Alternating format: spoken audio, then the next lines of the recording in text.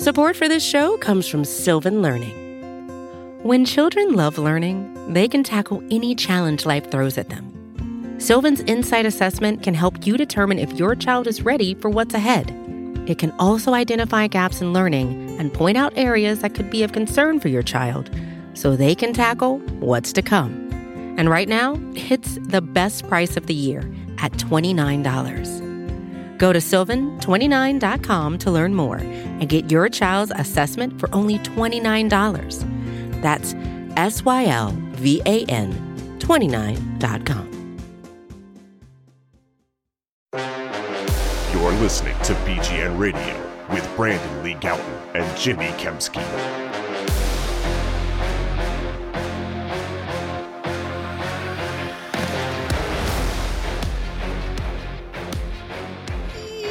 Yo, what's going on, everybody? This is BGN Radio, episode number 236. Who cares? With me, as always, is Brandon Lee Gowton of BleedingGreenNation.com. I'm Jimmy Kempski from PhillyVoice.com, fresh off of my week-long vacation. Thank you to the Philadelphia Eagles for not doing anything of note over the past week. So I wasn't going to do anything about it anyway, unless there was some major news, like trade for Russell Wilson, somebody dies, something like that. Jeez. So thank you for nobody dying, and thank you to the Eagles and Howie Roseman for not doing anything of note over the past week. Much, much appreciated. We are recording this on February 14th, Valentine's Day. Monday afternoon now, 12:17. Brandon, happy Valentine's Day, buddy. Happy Valentine's Day, Jimmy. Happy day after the Super Bowl. Also coming off of that, kind of a big thing. I want to give the listeners / our production, aka Rochelle, our producer, a heads up. I've been having power issues, so hopefully that doesn't go out and doesn't, chop up the episode in any way. So if in case that does happen later on, just you were warned, but hopefully that doesn't happen. A lot of stuff to talk about, Jimmy, despite the fact that, it's not necessarily the busiest time for the Philadelphia Eagles. But before we get into what we have on today's show, I just want to tell you that BGN Radio, sponsored by Righteous Felon Craft Jerky. Go to righteousfelon.com, discount code BGN15 for 15% off. Hopefully you already had some for the Super Bowl. If not, still plenty of time to snack this year, believe it or not. We're only in February, so get those snacks, enjoy them. righteousfelon.com, discount code BGN15. So the only news of note we last recorded, what would you say it was? February 4th? So it's been a while. And the only news of note was actually non-news, and it was that Jonathan Gannon did not get the Texans head coaching job. So he will presumably be back with the Philadelphia Eagles in 2022. Brandon, is that a good thing? So we've already talked about Gannon here in the offseason, and I think I've been consistent in my stance that I don't necessarily think the Eagles need to fire him, but I don't also think that they should be thrilled that he's back. I've seen some suggest it's a good thing that he's coming back for next year because, maybe continuity and you get him more talent and everything, and maybe that's true. Maybe Jonathan can be better in 2022. I can't say that's impossible, but based on what he did in 2021, I don't think that's the most likely thing because, as you've said before, the defense underachieved. There's a stronger argument for that than they overachieved. And let me just read you some of the rankings from 2021. And shout out to our good friend Deniz, who tweeted these. Eagles defense, 25th overall in DVOA.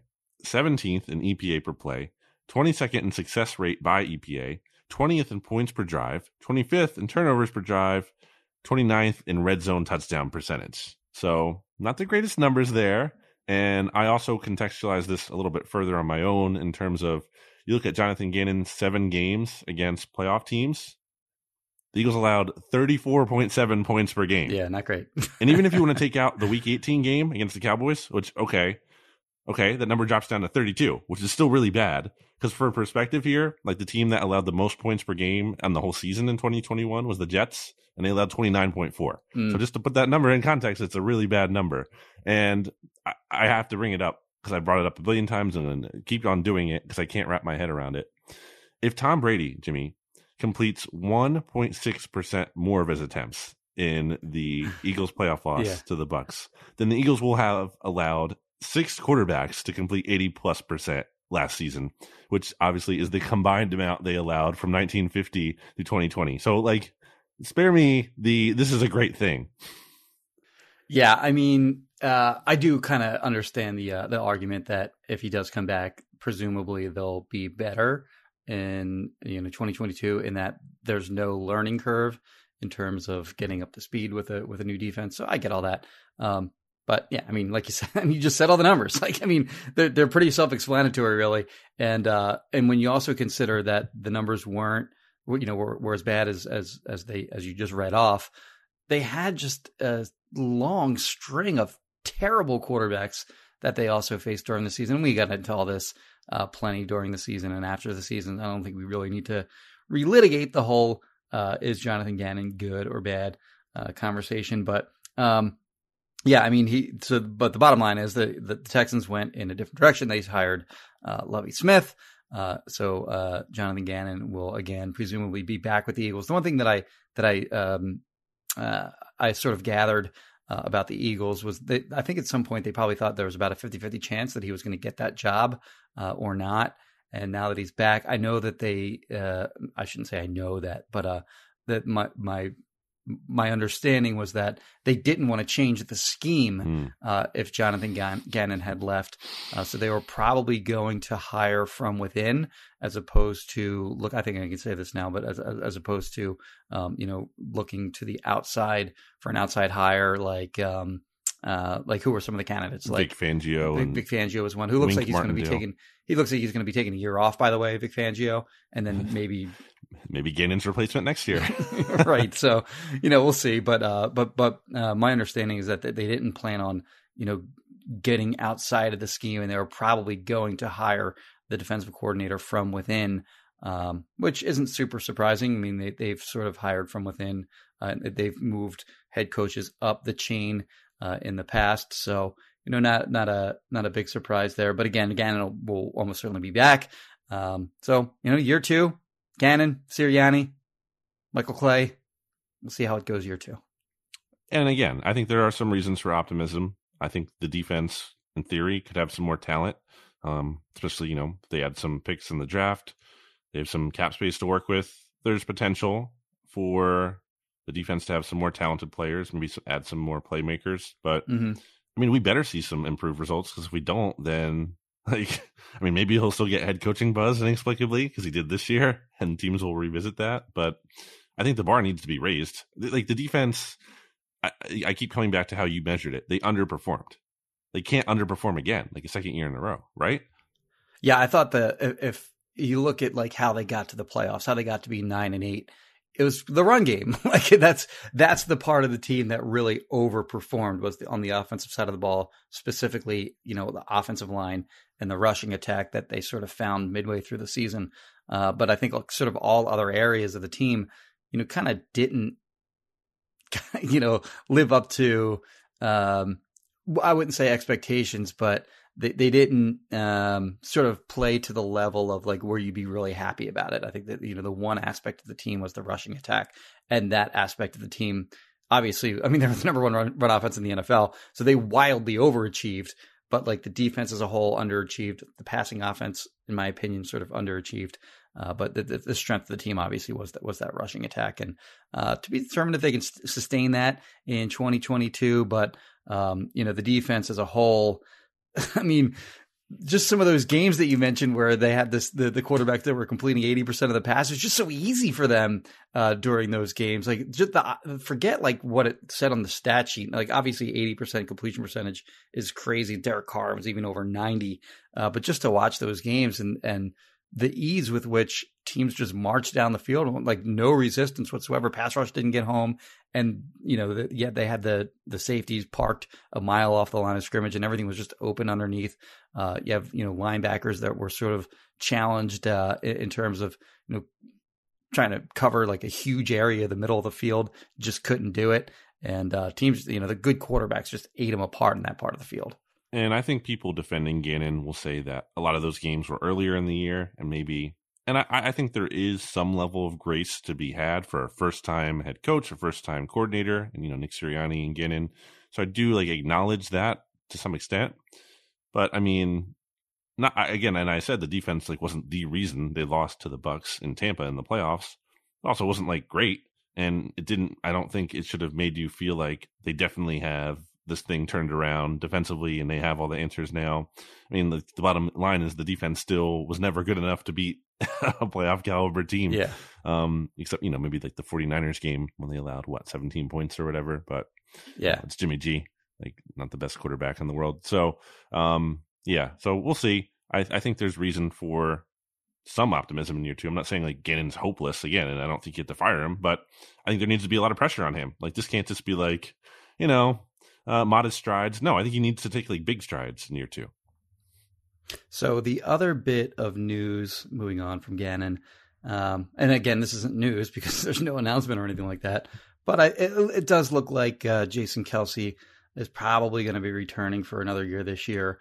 Obviously coming off the first team All-Pro nod, deservedly in my opinion. From his perspective, you have to imagine that it's hard to give up doing something when you're literally the best person in the world at what you do, playing center in the NFL. So it looks like he's going to be back based on interviews that he had. I guess was it with Les and down at the Pro Bowl. I don't know where he actually talked to him again. I was on vacation, so I'm not like super up on exactly what happened, but it does look like he's going to. Maybe you can probably answer that better than me. Yeah. So Jeff McLean had written a story about how people around Jason Kelce believe he's leaning towards coming back, even though Kelce himself at the Super Bowl, because he was one of the Walter Payton Man of the Year candidates. And flip flops and sort of a sort of suit. Had said that he hasn't decided yet. There's some factors he has to weigh, and when Jason Kelce says that, not that I think people are doubting him, but I think some athletes might say that, but actually might have their mind up. I think, he really is genuinely weighing it and thinking about it and isn't necessarily ready to rush. I think all his comments seem to indicate, if you're trying to look for if he's leaning one way or the other, it would be he's coming back. But, what if he wakes up one day and he's like, you know what, actually, I just can't do this anymore. Like my body and I'm having a family here and I just don't want to do it. So that's always possible. You can't just say it's 100% chance he's back. But, if I had to guess one way or the other, I would say it is more likely than not he's back, in part just because he's playing at such a high level still. Yeah. I mean,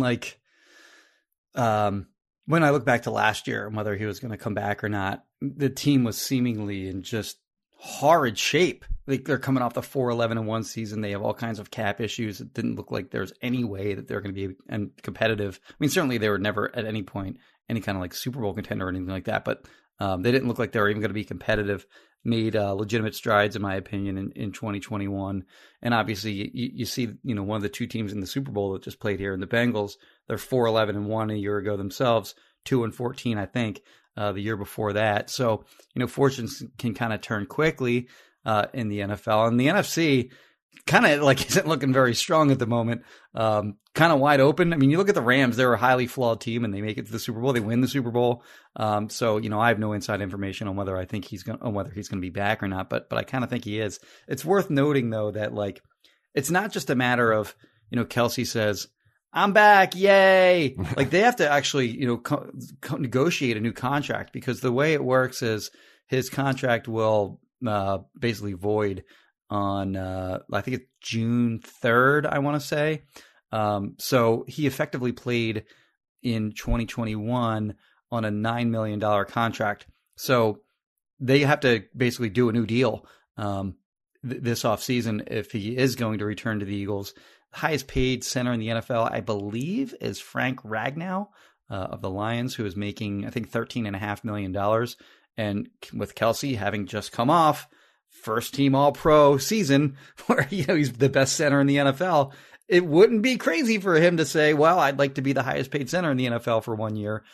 So, the Eagles and Kelce will have to, sort of figure out what he's going to make in 2022, if indeed he does decide that he wants to play another year.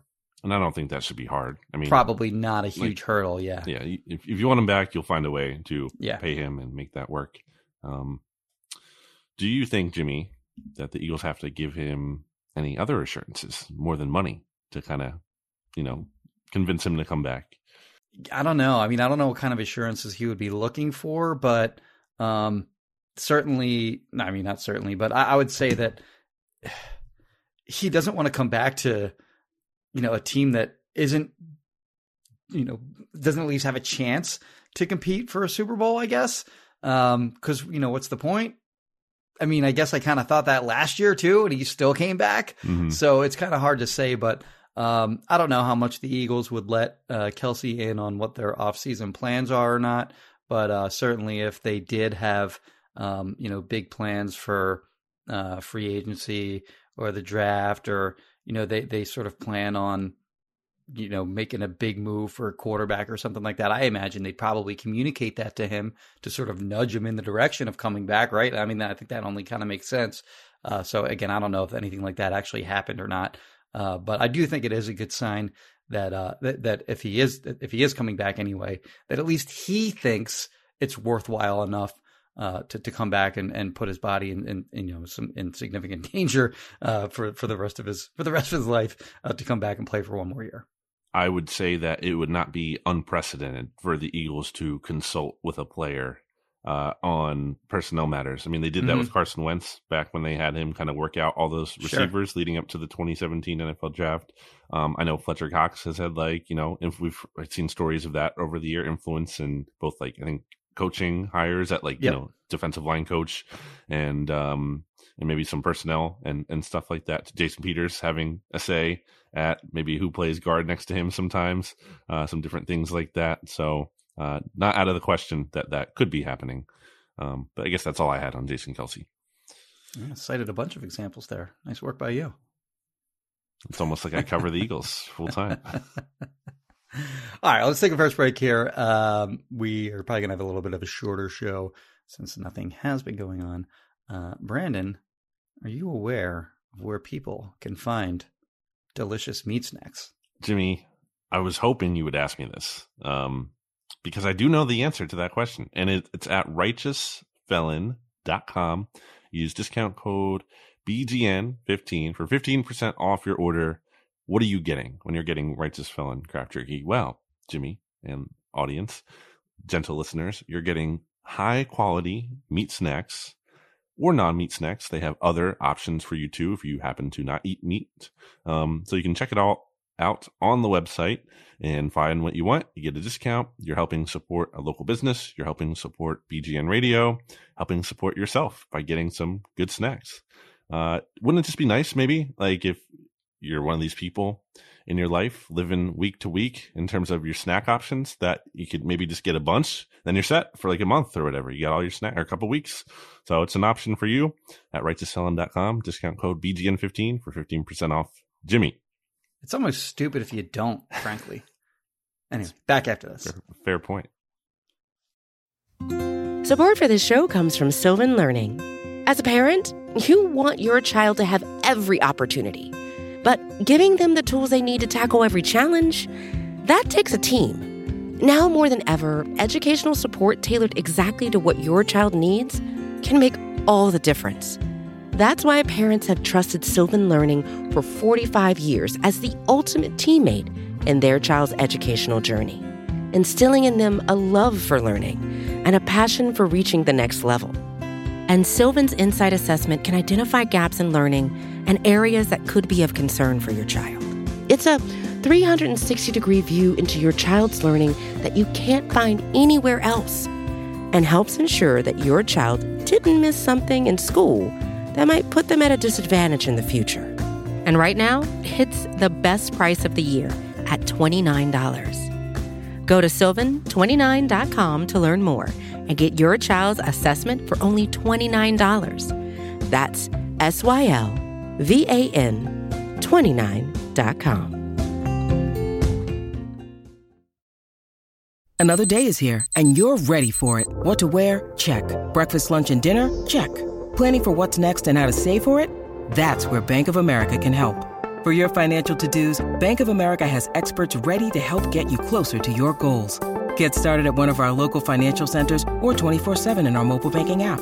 Find a location near you at bankofamerica.com/talktous. What would you like the power to do? Mobile banking requires downloading the app and is only available for select devices. Message and data rates may apply. Bank of America N.A., member FDIC. Back here on BGN Radio, Jimmy, what do we got next? So let's look around at the rest of the NFL. Some things happened on Super Bowl Sunday. And there was a report that from Chris Mortensen of ESPN. He didn't tweet it or anything like that. He just said it on TV. I have the transcript here if you want me to read it, Jimmy. Oh, yeah. Let it rip. But he essentially said that the Colts are likely done with him in Indianapolis, whether that be via trade or outright release. So, yeah, hit us with it. All right. Begin quote. For Carson Wentz and the Indianapolis Colts, it looks bleak. Yes, the Colts did not give him support verbally after the season. Said that they weren't guaranteeing him anything. Well, right now, it looks bleak. And by March 18, which is the start of the new league year, he'll probably be traded or released. That's when $15 million of his base salary is guaranteed. So for Carson Wentz and the Colts, it looks like a one-year marriage that went wrong. Oof. And to me, I thought that was a pretty easy decision for them. I'm pretty sure I said that on the podcast. I definitely wrote it. But it's actually that they're actually going through with it, that they're actually, probably going to move on from him is a different story. After having given up the assets that they did to get him, obviously the 3rd round pick in 2021, and then the 2nd round pick that eventually became the 1st round pick in 2022. It was fun, obviously, covering that all year, sort of tracking Carson Wentz's snap counts and such.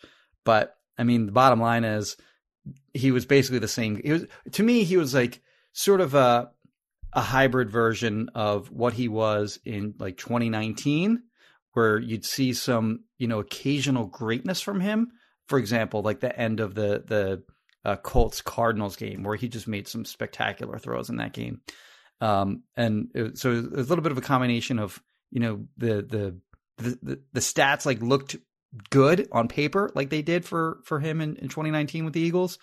And there were moments of, 2020 Wentz where he just tried to play hero ball all day and couldn't do it and made a lot of stupid mistakes, turned the ball over by interception, fumble, etc. And there were just, too many instances of him not hitting the quote unquote layups, as Doug Peterson objected to with me last year. So we just sort of saw that over again at times with him during the Colts 2021 season. And the two big examples, obviously, were Week 17 against the Raiders. I believe they lost that game when Carson Wentz missed badly, actually, a wide open T.Y. Hilton that probably would have gone for like a 60-yard touchdown or something like that. He makes that throw, super easy throw. He makes that throw, and they're almost certainly going to win that game. And then the Jaguars game, Week 18 at the end of that season, they win either of those two games against the Raiders or the Jaguars. They're in the playoffs. And it's just a total outright disaster. And the big play in that game was when he was getting sacked. We tried to throw a shovel pass, it winds up being a fumble. Jaguars recovered. I believe they scored on the ensuing play. He had several other, moments like that throughout the season. One notable one was against the Titans, I think it was, where he was about to take a sack. I think it was in the end zone maybe. And he threw a left-handed pass, and of course that got picked off and returned for a touchdown. So, I mean, he is what he is at this point in his career, I believe. And for the Colts to ride with him for another year with the outstanding roster that they have, in my opinion, it's a good defense. They have the best running back in the NFL. I know they had some injury issues on their offensive line, but it's a super talented offensive line. They can't waste that roster again on another year of Carson Wentz. So kudos to them for sort of having self-awareness of they made a bad deal. I mean, they made a terrible trade, and kudos to them for moving on instead of sort of trying to ride it out for one more year. Yeah, if you're keeping him, it's just some cost fallacy, and it's really hard, I think, to bring him back after yes, both of those losses, but especially the Week 18 Jags loss. It's the team picking number 1 overall in the NFL draft. Like, you couldn't beat this team with the playoffs on the line. Like, come on. Like, that was just terrible if you're a Colts fan. Like, you can't sell that. I think it's always important, not necessarily in terms of actual smart football move, but teams have to think about, to some extent, like, how do we sell this to our fan base? I just don't think you can sell that at all. Like, how are fans going to be on board with that? Like, you just need to give him another year? Like, I don't think so. And, Carson Wentz hurt himself by not getting vaccinated and potentially, risking missing time, which he ultimately didn't, but he didn't really play well after those games late in the season when he did test positive for COVID. So did that impact him? I don't know, but you can wonder if it did. And also, it clearly didn't ingratiate himself to ownership and the fan base and like everyone there. It didn't help him at all. It's, again, not the only reason he struggled, and it's not even just about the vaccine, whether you believe, vaccinated or not. To me, it was what goes behind that, the pattern of behavior, I know more than you, I can do whatever I want, it doesn't matter. The selfish was literally one of the words that was listed in the headline on that Philly Voice article by our good friend Joe Santoliquito. Yeah. That was one of the uncompromising, this is him. This is him. It was said a couple years ago. A lot of people didn't want to believe it at the time. And it just turned out to be completely true.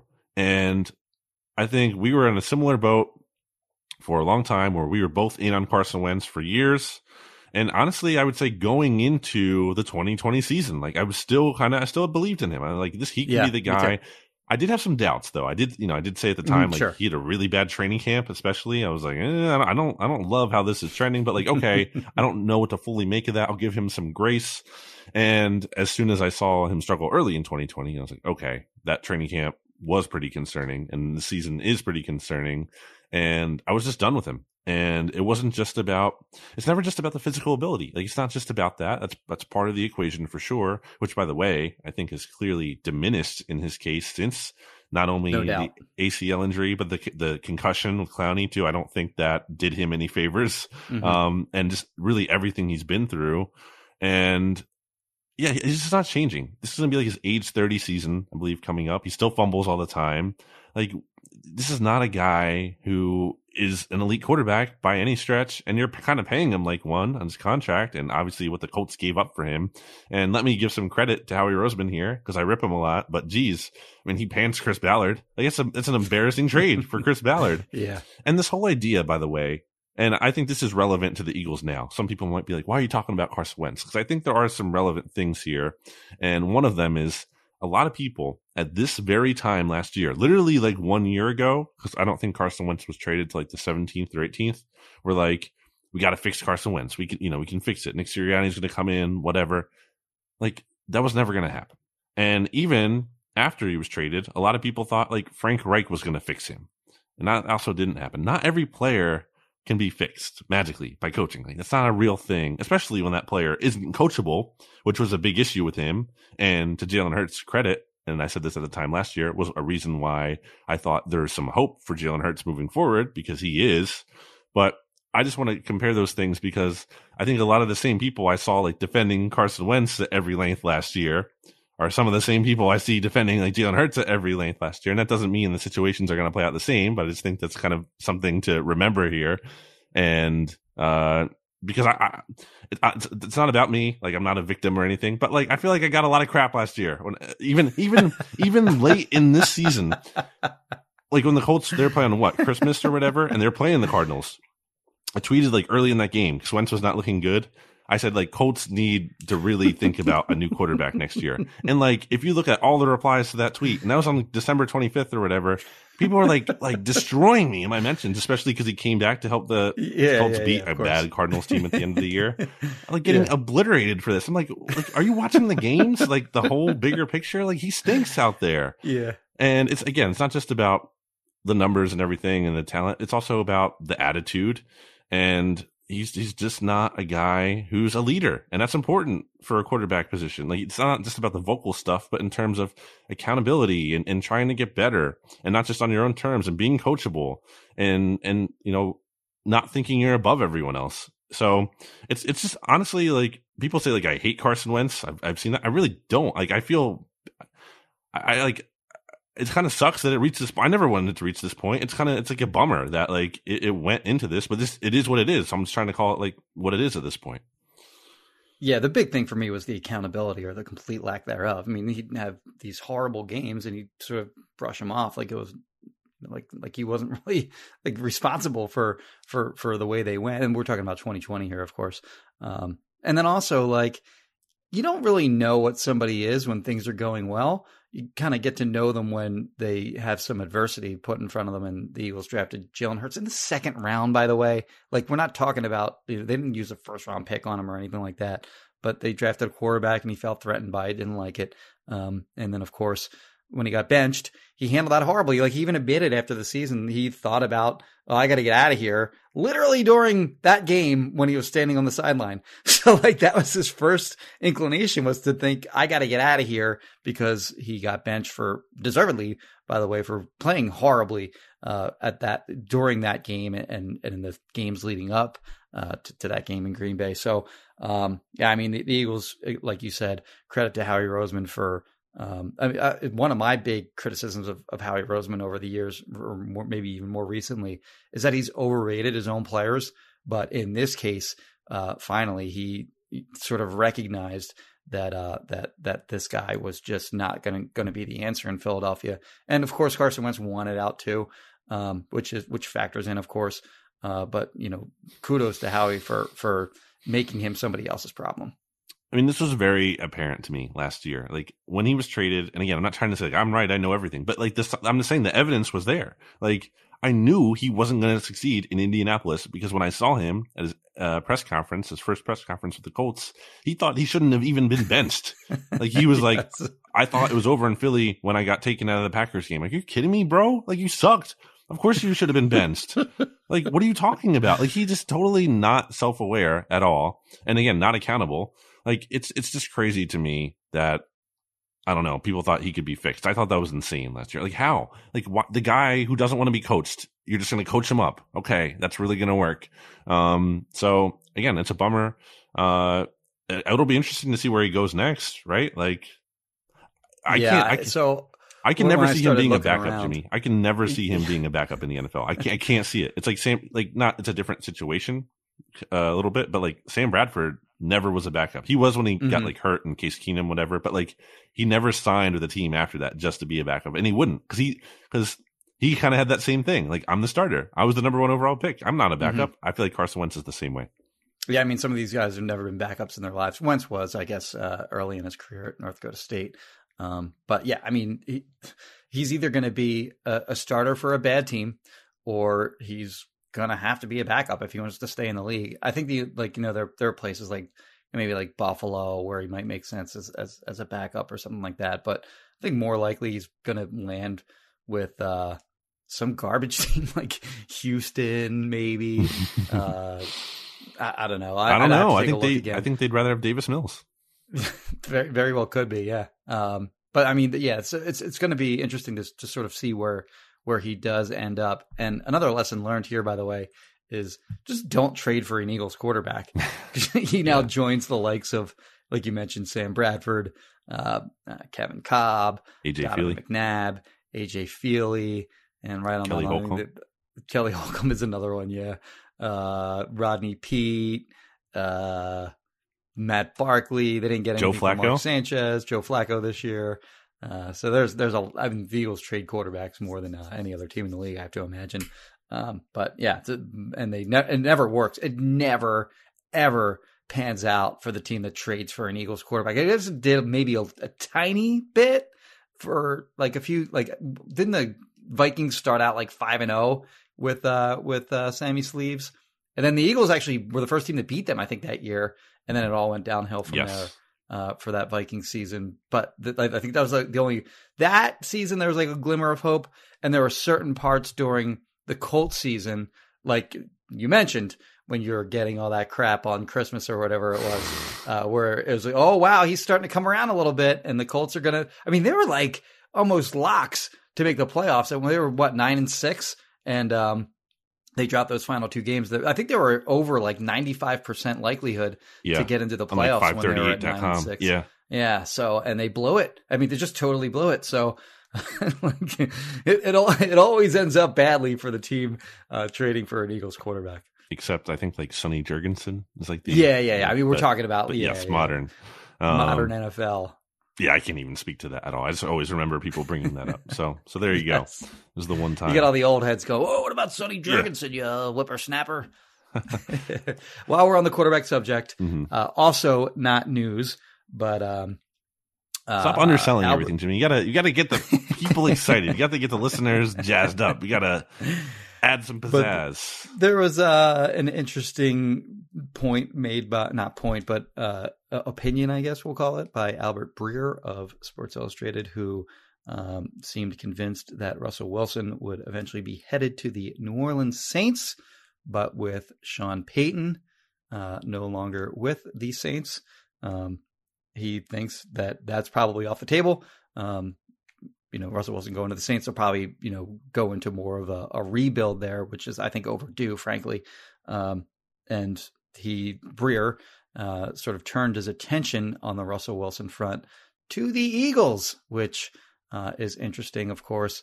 The Eagles make sense as a trade partner, seeing as they have definitely not a sure thing at this point in Jalen Hurts, and they have a ton of draft capital to make that happen if they wanted to go that route. So we've talked plenty about Russell Wilson in the past. I think that's probably only going to ramp up over the next few weeks as we sort of get into the new league year, which is which is like in the middle of March. Of course, we have seen over the past couple of years that quarterback trades don't wait until the new league year in the middle of March. We saw Alex Smith get traded the week of the Eagles Super Bowl last year. What was it when Wentz got traded? That was in February, wasn't it? Yeah, I think it's like the 17th or the 18th, something like that. Matthew Stafford got traded, I think, also in February of last year. So they agreed to deal. They agreed to the compensation to these deals, and then they actually become official on the first day of the new league year. So we're sort of in like a weird area of the NFL calendar where things really, there's no like deadlines for anything to happen, and we're just kind of waiting. But at the same time, things can happen at any time. So if the Eagles are going to make a big splash move trading for a quarterback, I would say it's probably more likely that it happens between now and the start of the new league year in March than it is after that.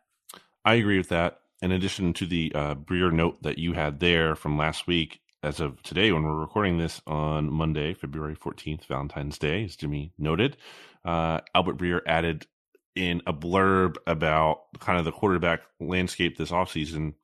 He had the Eagles among teams in this category of like, quote, ready to take a major swing at quarterback. Okay. And he also had like the Commanders in there.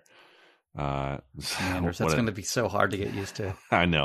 I still just referred to the Raiders as the Oakland Raiders in an article right. A day ago. So that tells you like how long it takes me to adjust. Well, the Commanders one too is just like, come on, this is the name. We talked about this with the Washington fan, our good friend Brian Stabby, on the NFC's mixtape last week, and that was really good. If you didn't listen to that somehow already, go back and listen to that. But as I said it, like I just smiled because I was like, I can't believe I'm saying this. Like it feels like a joke that I have to say this. The Commanders, the Panthers, and the Buccaneers, or whoever else was in there. So, I definitely think there's something to that. And yeah, totally agree that it could happen before the start of the new league year. I think we will be seeing rumors pop up, especially, the combine at the end of this month. That'll be pretty relevant. As you always know, that's kind of like when things I feel like start to heat up because it's like a couple of weeks before free agency and all of the executives and scouts and whatever agents are all in one place. So all that chatter is kind of starting there or being even solidified more because it's in-person interaction. So I think that'll be an interesting point to watch in a couple of weeks. Not just, you think a combine, it's interesting because of the draft prospects. And sure, that's part of it, but also just because of the rumors we'll start to see come out. My good friend Rob Stats Guerrera, Jimmy, interviewed Russell Wilson, and it's a good interview. I'll send you the link. You should check it out. And so should you, gentle listener.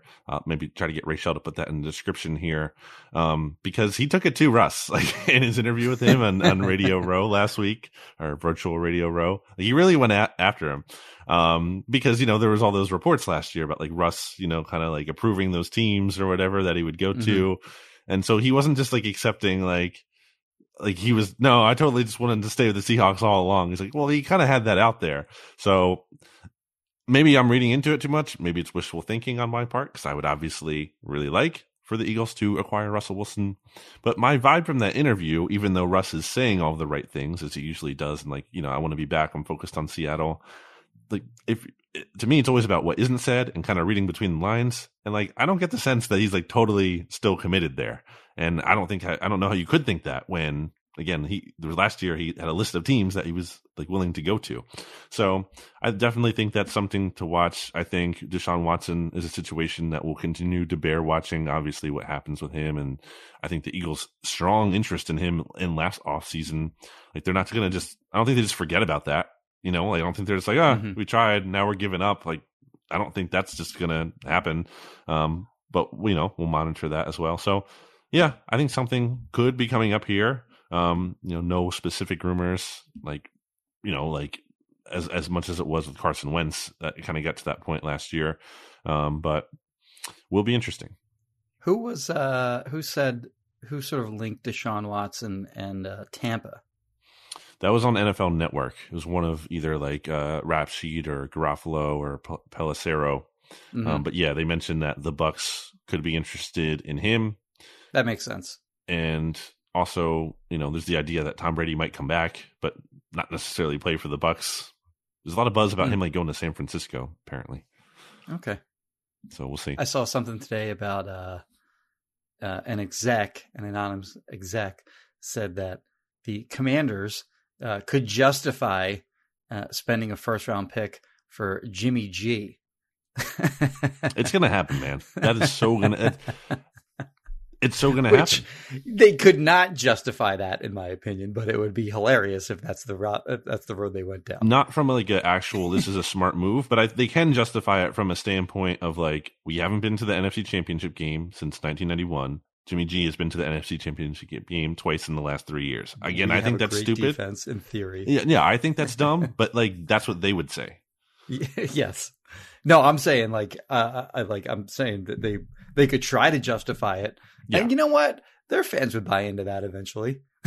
they'd be very mad as soon as the deal went down, and then they'd very quickly talk themselves into it. That's fandom, baby. All right, let's take the second break here, I guess. If you are looking to buy or sell your home, Kristen Roach of Roach Realtors, 856-906-9295, was voted by God as the best realtor in the history of the planet Earth. And I'm not sure if also the universe in total as well. I'm checking here, Jimmy, and yes, you're right. Okay, so it's at least Earth that she was named the best realtor in the history of the world. So again, her number is 856-906-9295. If you buy or sell a house with anyone other than Kristen Roach, you are a certified idiot. Brandon? Back after this.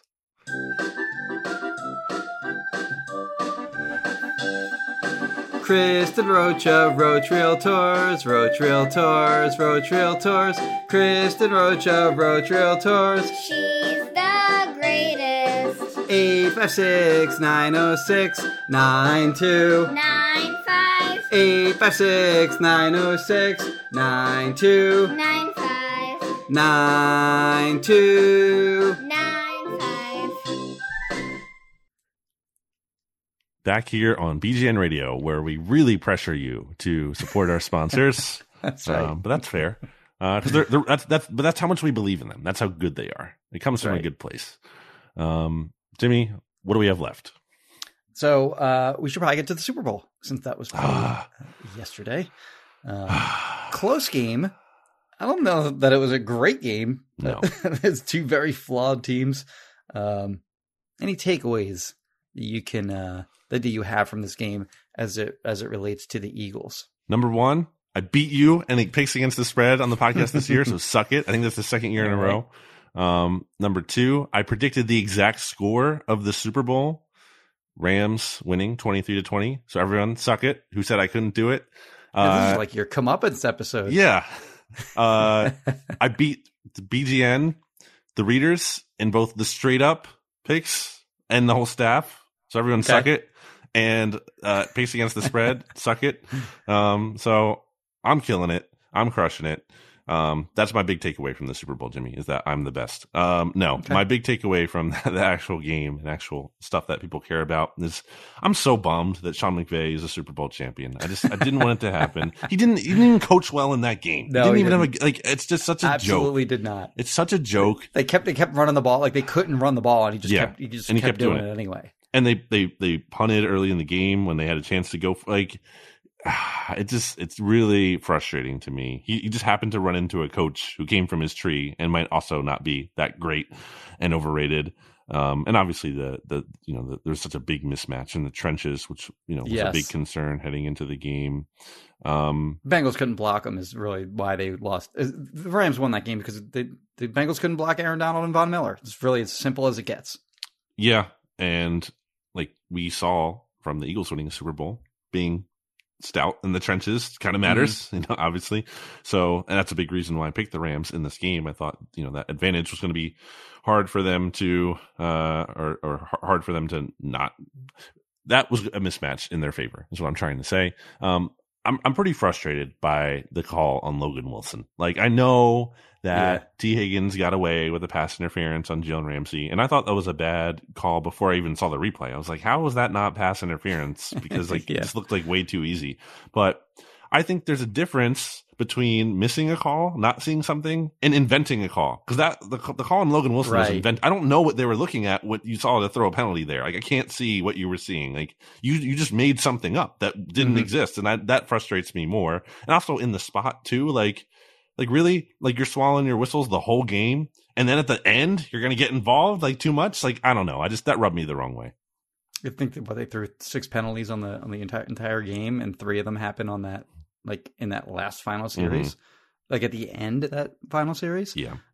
So yeah, that wasn't great to watch. 2 of them, two of those flags, they were clear penalties, and they had to throw those flags, of course. But you're right, the Logan Wilson flag, it was just phantom call completely. And what would it have been? Was that 3rd and 10 at that point? It was 4th and goal. It would have been 4th and goal from around there. Okay, yeah. So obviously a huge play, and maybe they don't get in. Maybe they get in anyway. Who knows?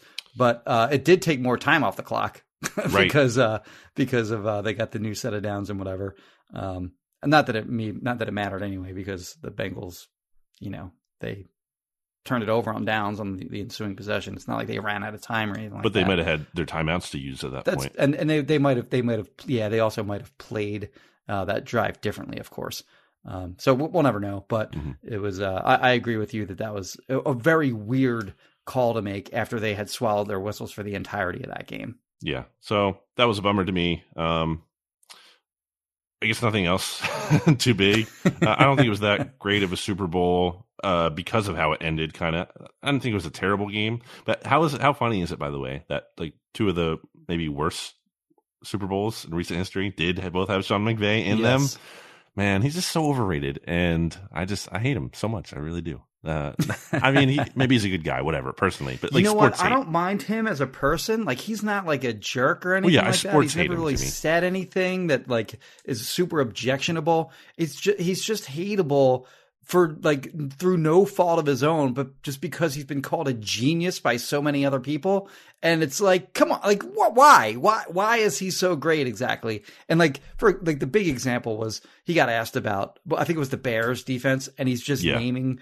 But he did literally nothing more than just name the players on the Bears defense, which if you can't do that, then you're the worst coach ever. Like, of course he's going to know all the players' names on the Bears defense. You could like, really? And people like lost their shit because they're super impressed that he could name the players on the other team. It's crazy. It's crazy how much credit he gets for being some kind of mega genius. And, he's fine. Like, he's a good coach. No question about it. Like, his record, I think, stands for itself.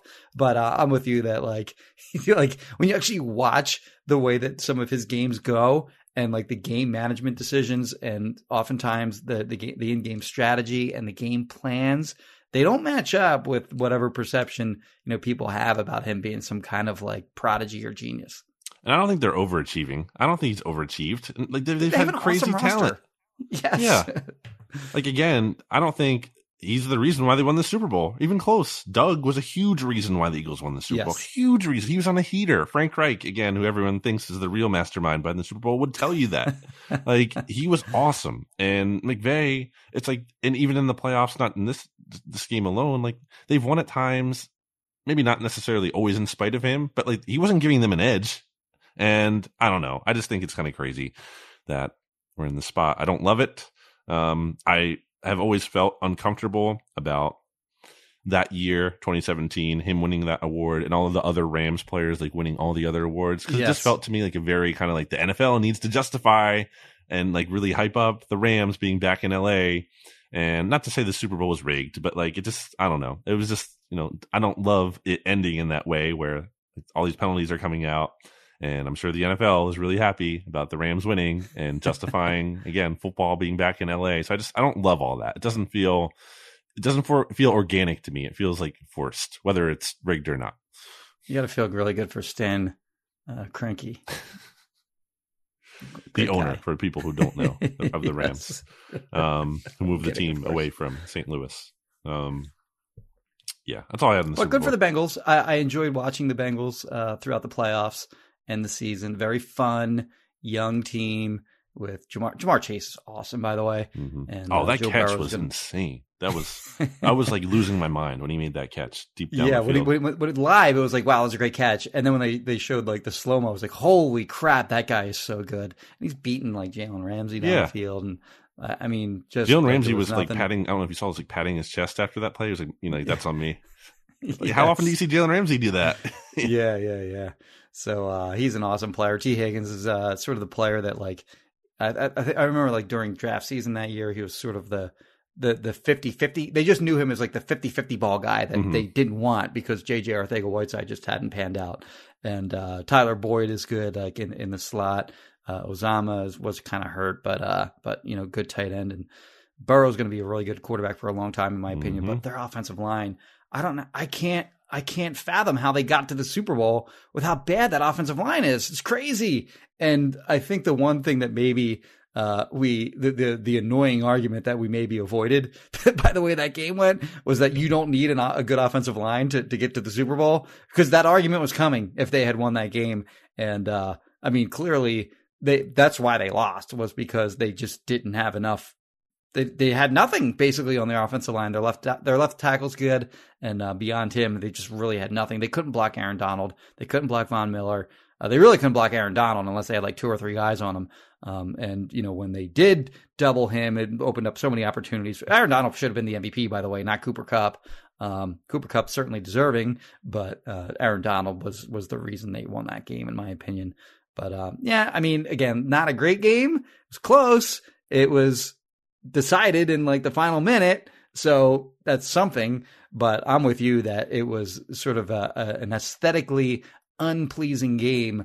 Not as bad as the Rams-Patriots game the year after the Eagles won the Super Bowl. That's the worst Super Bowl I think I've ever seen in my life. But this one sort of was, in my opinion, kind of a clunker, but at least it was close. It was, like, I remember when I was growing up, it was always like the Bills and the Broncos just getting blown the hell out by teams like the 49ers and the Cowboys and Washington. We're just killing those teams. So at least the Super Bowls in more recently have been close and have actually, they've given you a reason to watch through the entirety of the fourth quarter. Like a lot of those games were like over at halftime. One of them was like 55-10, stuff like that. So, those days, the Super Bowl like wasn't really fun to watch, but at least now we're getting a better product. Do you think there's anything to learn, Jimmy, from how these Super Bowl teams were built for the Eagles? Yeah. So the thing about, how do you win in the NFL? There's infinite number of ways you can win in the NFL. Like if before the season had begun, you looked at this Bengals team and you went, okay, well, their offensive line is horrid, but they have some young guys that can make plays from the skill positions. They have this second year quarterback who, is going to, grow in his second year in the league. You would never peg that as a winning formula. Like no way in hell. And they make it to the Super Bowl. They almost win.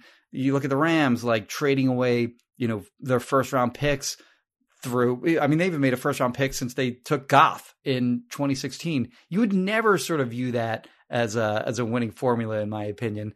Like back when they started going down that road way back when. So there's sort of the thing for me is like, I hate looking at the result of one season and saying that's the way it has to be done.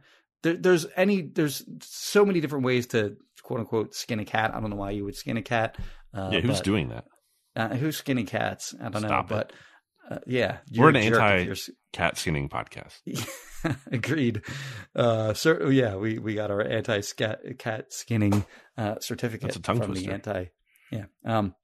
Anyway, so I don't like making too much of that, but it is interesting that I think it's obvious, of course, when you look at all the teams that made the playoffs and actually like won a game in the playoffs, the thing that they all had in common, with the exception of the 49ers, is they had a great quarterback. So like, I think that's the one tried and true, like sort of common denominator of teams that make it far and actually have, success and sustained long-term success, is they have a great quarterback. That's the big takeaway for me. And obviously that's like saying like, if you win the turnover battle, you can, you're probably going to win the game, or your chances of winning the game increase. Well, guess what? If you have a great quarterback, your chances of winning the Super Bowl and having long-term sustained success, they're going to increase as well. Yeah, I think it's a good way to frame it. It's like there isn't one perfect way, like foolproof method that doesn't exist. It's all about, kind of picking a path that might be more likely than other paths, like giving yourself the best percentage chance. Yes. And it's hard. Winning a Super Bowl is hard. Like maybe you have an elite quarterback and you have, I don't know, let's say the Chiefs, for example, have like a 55% chance of winning the Super Bowl every year, which probably seems high, but I don't know. I'm just throwing that number out there. Okay, well, there's 45% chance they don't, which is still a good amount. You know what I mean? Like, are you willing to put like $100,000 of your own money on something that's like 55% likely to happen? I mean, maybe you are if you're willing to take a big swing, but like, there's considerable downside there. It's not a lock by any means, but you're giving yourself a good chance.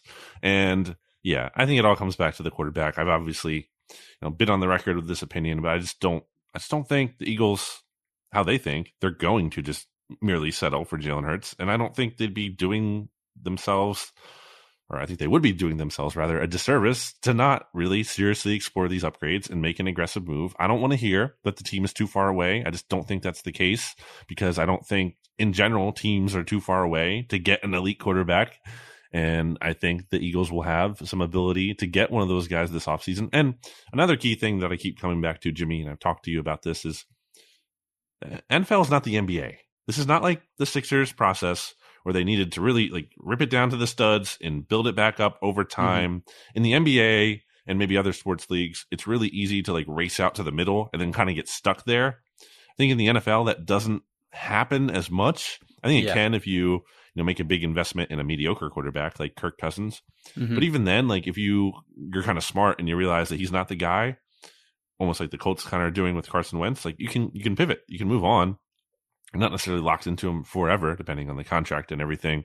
So I just think it's worth it to take a big swing at the most important position and give yourself a chance. I think Russell Wilson would make a huge difference. And I just think recently a lot about how much a quarterback can make a difference. And I think about specific players like Devontae Smith, putting him in an offense where the Eagles run the ball fewer than any team in the NFL is like such a disservice. Like you're taking one of your best players and a really great talent, and you're not even utilizing them as much as you possibly could because of the way you play offense. Like that sucks. And Quez Watkins, I think he could be a lot more intriguing. I think I meant to bring this up on the last pod. I don't know, like I'm saying this is a 1-for-1, but like I could see like Quez Watkins taking off almost like becoming Russell Wilson's next version of like Tyler Lockett, if Russell Wilson paired with him, because Russell loves to throw it deep. He's going to throw the moon ball. He's going to chuck it down the field. So like I think a quarterback can make a huge difference for some of these players already on the roster, and they could be a lot better than they might appear. Because I don't, for whatever you think about Jalen Hurts, even if you're one of his biggest fans, I don't think you can argue he like makes players better, especially in the passing attack. Like again, they're throwing the ball the fewest amount of times in the league. So I just don't think like that's any kind of good argument there. So I shouldn't belabor the point anymore. Also, it's kind of fun in the short term to just get better immediately, like get like substantially better. like that. Right. Odds just came out of like the Eagles, Super Bowl odds in 2022, and they're 18th right now. So the teams that are ahead of them are the Chiefs, Bills, Rams, Bengals, Cowboys, 49ers, Packers, Broncos, Ravens, Cardinals, Chargers, Titans, Colts, Patriots, Buccaneers, Browns, and Seahawks. And then the Eagles are tied actually, in 18th with the Dolphins, Vikings, and Saints. I might quibble with them being on the same level as those teams. I think they might be a little better than all three of those teams. Wouldn't put up much of a fight of any of the teams I named that were ahead of them. But let's say you add Russell Wilson to the team. Like, how much higher do they go up? Like on those odds, like just instantaneously. Like they're probably close to somewhere near the top 10. Like you'd probably put the Chiefs, Bills, Rams, Bengals, Cowboys. I don't know about the 49ers. Packers if Aaron Rodgers returns. Ravens, maybe they feel like they're kind of on the way down. I wouldn't put the Cardinals ahead of them. Chargers, Titans, Colts. Like there's all these sort of like middling teams. Like I'd put them somewhere near the top 10 if they trade for Russell Wilson tomorrow, for example. So I don't know. I'm with you. I think that as long as the price isn't crazy, if it's a reasonable enough deal, cost it to bring in a guy like him. Sure, I'm all in. It's fun. And I believe that he is not cucked in any way. And that you can probably get another good 4 or 5 years out of him. By the way, 4 or 5 years, that's how long ago it was that the Eagles won a Super Bowl. Mm-hmm. And they've already sort of hit rock bottom since then and are sort of already on the way back up. So 4 or 5 years, while you just say it out loud or you like read it on paper or something like that, it doesn't sound that long. But when you actually live it, it's kind of an eternity. You know what I mean? So like if you can have like a franchise quarterback, a top 10 kind of guy, maybe borderline top 5 kind of guy for 4 or 5 years, I don't think that's the worst thing. Can the Eagles win the 1 seed next year if Russell Wilson is their quarterback? The Rams just won the Super Bowl. So like I think they have more than their share of flaws. And certainly the Bengals do as well. And they were in the Super Bowl. So you just look at the landscape of the NFC, and I don't think there's any juggernauts or anything like that in the AFC. Like I think you would say that the Chiefs would be way better, mm-hmm. and the Bills would be way better. But there's no team in the NFC that you look at and you're really all that scared of. I mean, so that's is there anyone? That's a yes. They can if Russ is their quarterback next year. The Eagles can win the number 1 seed. It's possible, sure. Can they do it? It's not likely, I don't think, but it's possible. It's possible. Can they do that if Jalen Hurts is back next year as the starting quarterback? Okay, well, there you go. Okay, so you brought up the odds. Anything else, Jimmy? I don't have anything else football wise. Did you have any? What did you eat? What did you order for Super Bowl day? So I have 4 closing thoughts here. So I guess I'll start with that. That was one of them. Did I hit on one of them? Yeah. The first thing, real quick, is I just wanted is that I thought the Super Bowl being in LA was kind of fun from an aesthetic standpoint. Of like, I like The Rock coming out to to kind of juice up the crowd and get people fired up. I liked that's fighting words for your friend Michael Buffer. Hey, I like Michael Buffer the best, clearly, but like, I think they should have both. I would like to see The Rock come out and kind of get the crowd hyped, and then Michael Buffer, our good guy, should do the intros for everyone, like introducing the teams. Like The Rock should do like the general pump up for the crowd, and then Buffer should specifically introduce the teams. Nice save by me there, and you with the assist. I like the halftime show. I thought that was fun. Dr. Dre and Snoop still got it. Halftime show was very good. They still got it, man. Like I was thinking like these songs are so old, but it doesn't matter. They're crushing it. They were great. So that was good. That was fun. For food, Jimmy, I went to Burns Tavern in Port Richmond. They have a big sign on the side of the building. I think it's like, welcome to friendly Port Richmond. They have parking there. So this was very convenient. Picked up a 50 order of wings. 50, huh? Yeah. Split between like 6 people or so. All right. They were all for me. No. They're really good. I saw some recommendations. Shout out to our Vox Media connected eater.com list of some of the best wings in Philly, and really tender, like really like fall off the bone, quite literally. And that was really nice. And the flavor was really good. I kind of souped up the flavor a little bit because I added some Hank sauce, which I love on wings. Shout out to anyone who knows what Hank sauce is all about. So that worked well for me. And got some pizzas from Cosette, which I've shouted out here on the pod before. What about you? I got Casa Nostra here in Marlton. Got a pizza, got some mac and cheese bites, fried mac and cheese bites, got some mozzarella sticks. Forget what Kristen Roach of Roach Realtors got, but hers looks, I think she got like a chicken dinner kind of thing.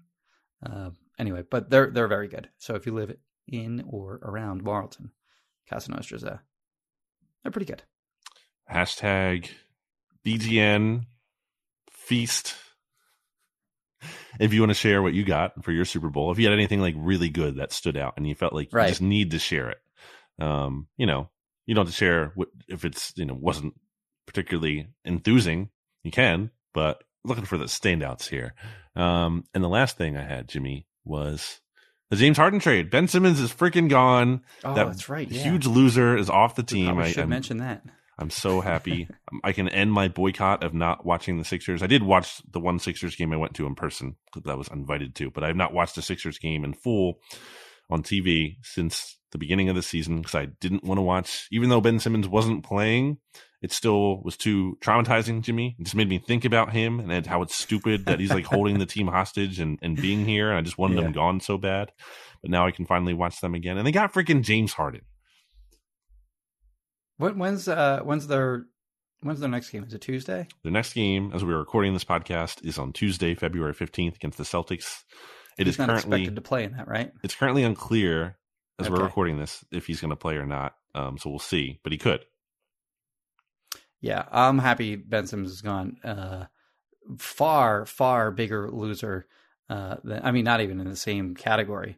We sort of had a little Carson Wentz bash session a little earlier in the pod, but Ben Simmons is a loser on a level all his own. So I too am very glad that he's gone. I'm not a huge James Harden guy though, but I'll take him all day, any day, over Ben Simmons, of course. And I'm interested to see like the dynamic between him and Embiid and Maxey and the whole gang. So, they're as well positioned as anyone else, I think, in the conference probably, right, to get to the NBA championship. So, I watch games sporadically, but now they feel like sort of like their must-see TV. And you know what? That's sort of like what a high-profile trade will do, too. Like, it just makes it more fun. Yeah. So, like, don't be opposed to fun. All right? All right, friends, listeners of the pod. Bringing it back to Eagles quarterback situation. Nice. Yes. Yeah, I do like James Harden a lot. I think he is actually going to be a really good fit with Embiid. I wanted them to trade for him before the Nets got him. And I just think having been a big man, Jimmy, in a former life in terms of playing basketball, having a guy with that kind of creation ability and passing ability and spacing and everything because of his ability to the gravity that he pulls, I think that's going to make some easier looks for Joel Embiid, at least comparatively to Ben Simmons, who his man is playing like a billion feet off of him and like sagging onto Joel Embiid because there's no threat of Ben Simmons shooting whatsoever or really even like necessarily taking it into the lane and getting fouled, especially in the playoffs. So I'm really excited to see how it works out. I'm not going to say there's no downside. There's downside to any kind of move, basically. There's no like perfect move in sports. There's always going to be some kind of risk.